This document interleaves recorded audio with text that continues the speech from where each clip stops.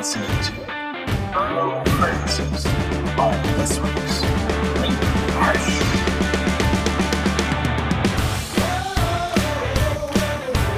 Take a minute and remember someone who has caused you pain. Do you remember who it was and what they did to you?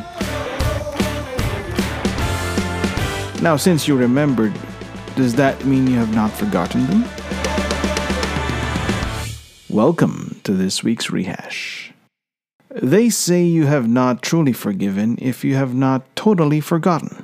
Maybe that's why history repeats itself. I don't know who they are, and I don't know from who that line came from.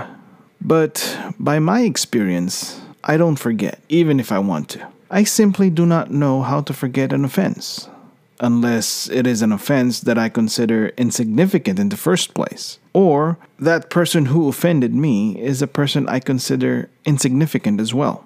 And it is not just people. I tend to do it to retailers or companies as well. If I did not receive a good service, I try not to go back anymore. I say try because if their product is really awesome, well, I can probably let it go. But if I could pick out certain memories and intentionally forget them, including regrets, I feel life would be much lighter. But I don't think it's just me. I think we are simply wired that way. Even in customer service trainings, it has been emphasized over and over again that it takes at least 10 good impressions to erase a bad one. That's why gaining back people's trust is harder than the first time. I truly wonder how it is to forget an offense. Because even the most kind and forgiving people I know say they have totally forgiven an offender, while they vividly tell me the story how that person actually offended them, which means they still remember what the offense was. So, does that mean they have not really forgiven?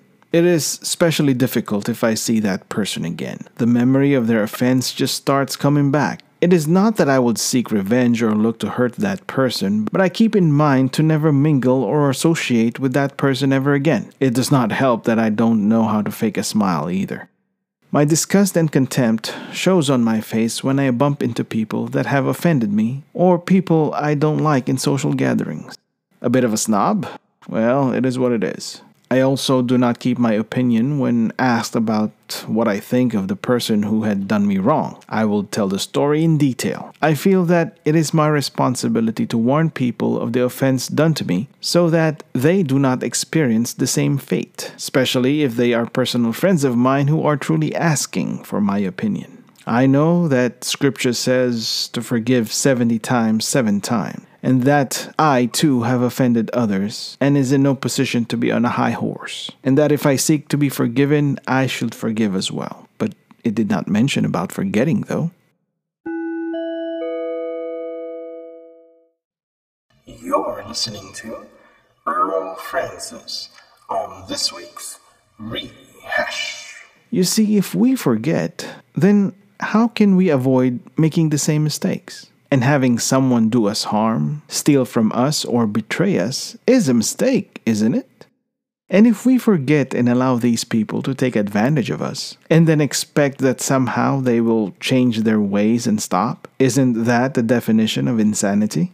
Doing the same thing over and over, or in this case, allowing the same thing to be done to us over and over, and expecting a different result. Although some of us have that masochistic tendencies and prefers to get abused over and over again.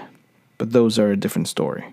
In a bigger scale, is it not the reason we commemorate and study the atrocities in our history so that we could learn from them and avoid it from happening all over again?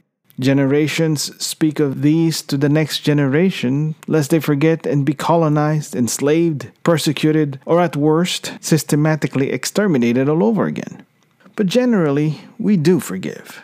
The United States and the Allied nations still trade with Germany after the war. And the current Philippine president even invited Japan's emperor to his ancestral home, even though Japanese soldiers did some horrendous things to the Filipinos during the occupation. Time may heal wounds, but the scars remain. Fortunate are the people who are forgetful. Really. because they may always forget where they placed their keys, but at least they do not have the burden of remembering offenses and regrets as well. So, do you forgive and forget? If you do, please teach us how. This is Earl Francis for this week's Rehash. We hope you enjoyed this episode. Please remember to hit that support button and follow us on Facebook, Instagram, and Twitter.